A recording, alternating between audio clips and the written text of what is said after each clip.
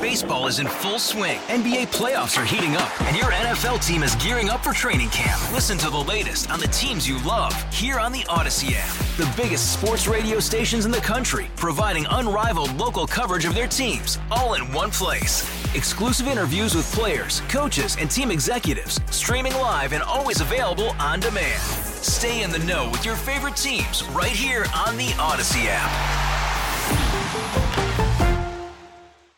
Representative David Valadao is one of the last two Republicans who hasn't lost their primary or decided to retire after voting to impeach former President Trump.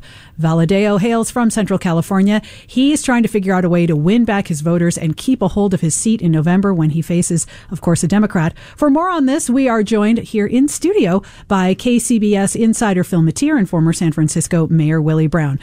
Thank you, gentlemen. So voters in this district have a choice between Valadao, Republican voters, whom they're angry with, or a Democrat. What do we think they are going to do, or can they do? First of all, don't assume they're angry with him, because they might not even pay any attention to anybody criticizing their homeboy. He is a homeboy. So that what makes him different, say, than Liz Cheney, who was a drop-in. She came in. She didn't live in Wyoming. Her father was vice president. She decided to run for office, so she moved back to Wyoming and got elected. Second of all, she was front and center in the attack on Trump, whereas this congressman was more laid back. And he has always been almost non-existent. We've been trying to beat him for years. I mean, like years. And this may be our best shot. So don't think we aren't looking at it as if he is a Trumpite.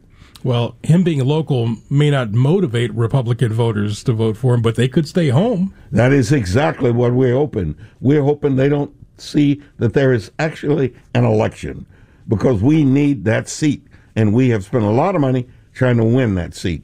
How close do you see the race in the House? I mean, we're hearing that the Republicans are going to romp it. Now we're hearing that that the Democrats actually might gain seats in the Senate. What are you seeing right now? As a matter of fact, if I'm Nancy Pelosi, I would be relatively comfortable that I will continue to be the Speaker, simply because the numbers are no longer there for the Republicans, as was the case at the beginning of this year.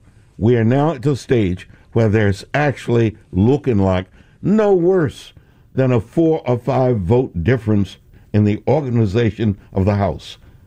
All right. Well, we thank you very much, gentlemen. That is KCBS insider Phil Matier, former San Francisco Mayor Willie Brown. Phil will be back this afternoon at 5:50 with Patty Rising and Brett Burkhart. Hey, Rob Bradford here. I have set out on a mission with my good friends at FanDuel to prove what I have known for some time. Baseball isn't boring.